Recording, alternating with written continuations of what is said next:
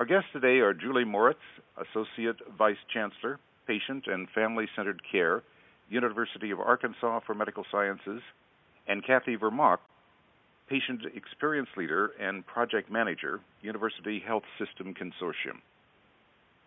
At the summit, Julie's plenary presentation is titled Successfully Partnering with Patients and Families. Thank you both for joining us today. Great. Thanks so much, Sam. Let's begin with some self-introductions. Let's go ahead and begin with Julie. Please tell our listeners a little bit about yourself. Sure. I am, first of all, so delighted to be a part of this podcast today, as well as this important summit to share my passion for patient and family-centered care. And I also want to thank Kathy with UHC for asking me to share my journey at the summit. Sam, first let me say that I am very proud to be the Associate Vice Chancellor for Patient and Family-Centered Care, just as you introduced me. But more importantly, I am a family leader, and that's how I first became involved in this work. I just have to say that healthcare was never my intended profession, but when my youngest son was born with congenital heart disease and faced 12 heart surgeries, my life changed. I am just simply a mom whose passion is fueled in the pursuit of better outcomes for patients and families. Clearly, this has been a challenging journey for me, but I am so honored to have been a part of the team in Georgia that helped change the culture at our hospital so that patients and families could become partners in their care. And, after working with this Georgia hospital as the first chairman of the Family Advisory Council for 5 years, I always say they couldn't get rid of me, so they hired me as a hospital director that supported our patient and family-centered care efforts.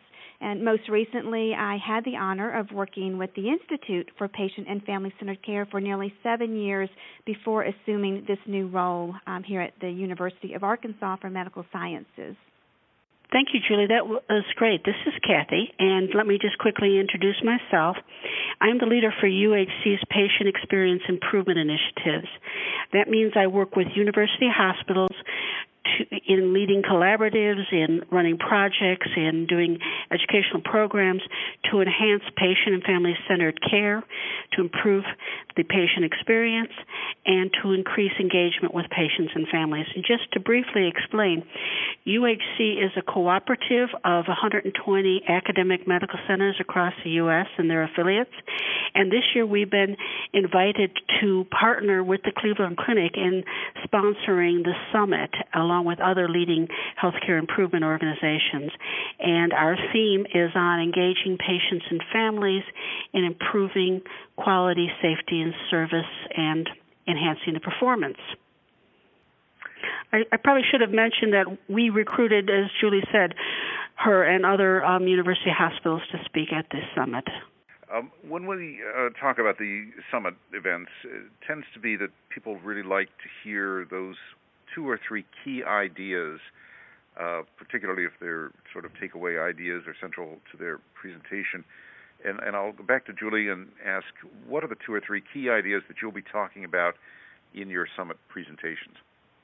Sure, Sam. Well, I plan to share how personal stories can really make a difference and affect change in hospital policies and practices that lead to improved clinical outcomes. I've witnessed how patients and families can be a part of this cultural change by simply sharing their stories.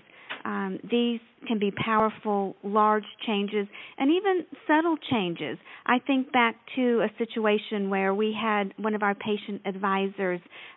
We were in an advisory council meeting, and there was a physician there, and this physician was talking about how we're going to cure MS, how we're going to make life better for our patients with MS.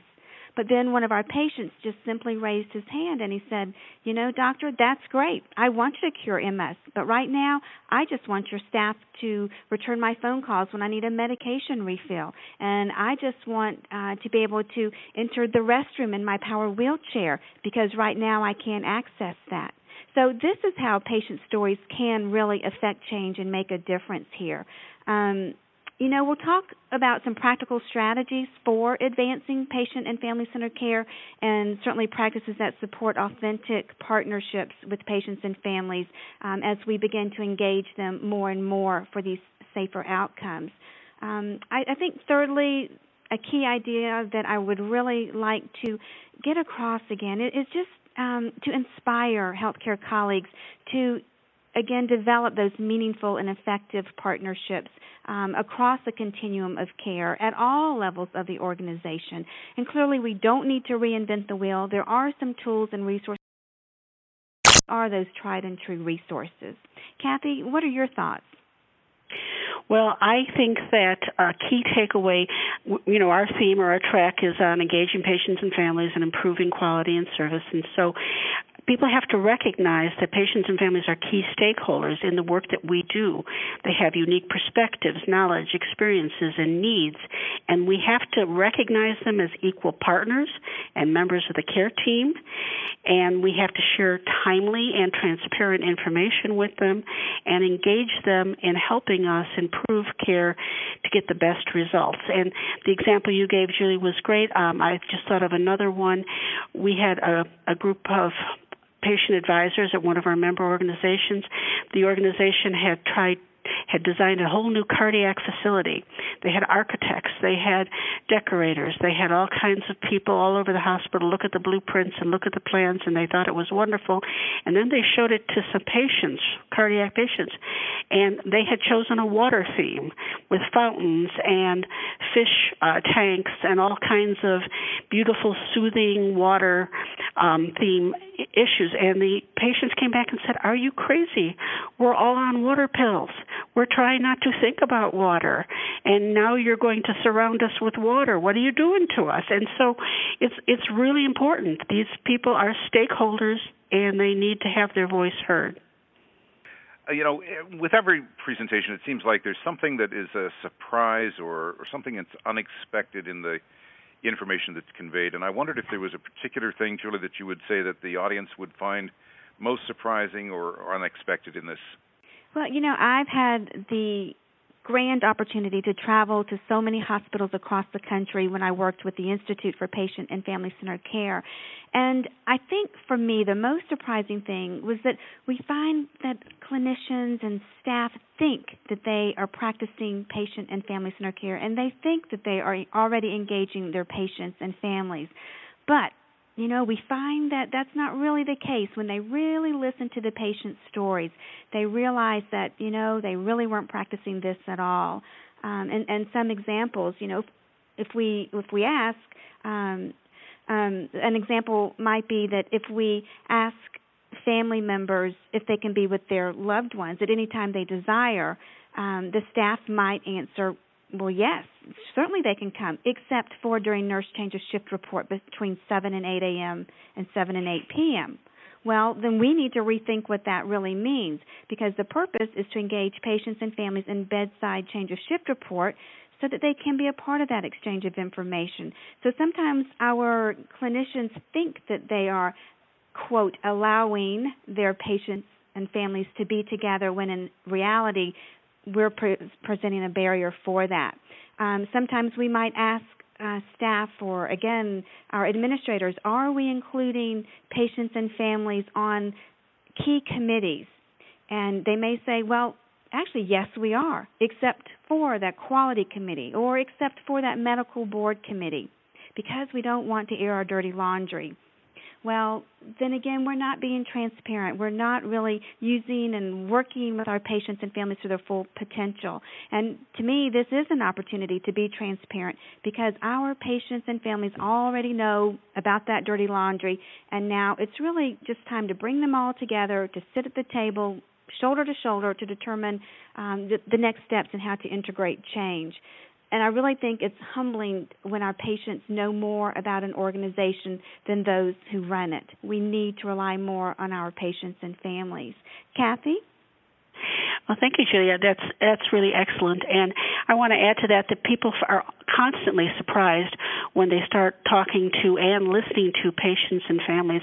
One of our members was trying to make the hospital a more quiet environment, and they went out and they talked to patients and families, and they discovered that the hospital was most noisy on Friday afternoons. They had no idea. But, you think about it. People are getting ready for the weekend. They're excited. They're all chatting. And so it just raised their awareness and opened their eyes.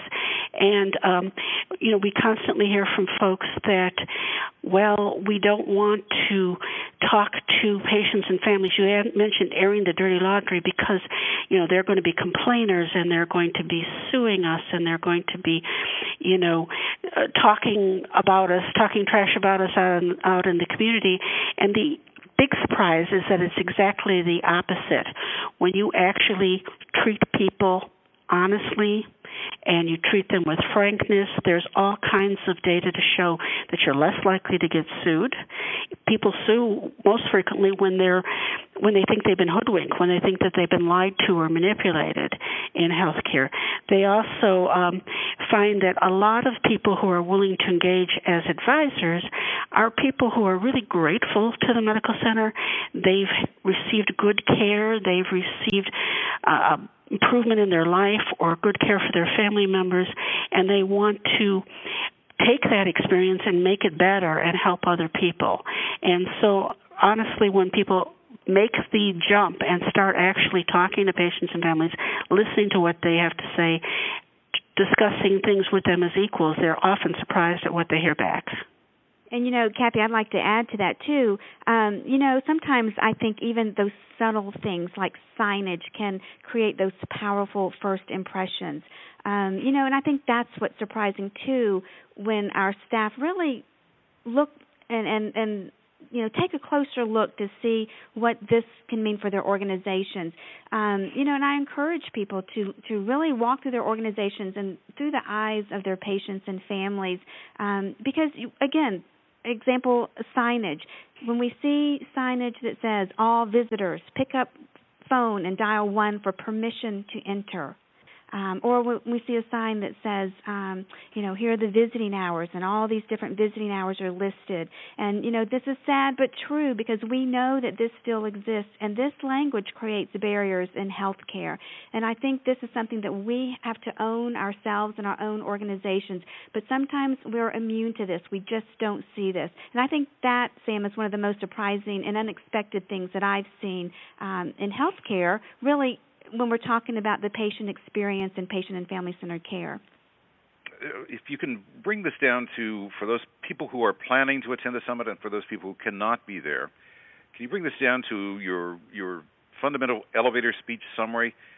I'll begin with Julie and say, what is the single most important take-home idea that you have to share about patient experience?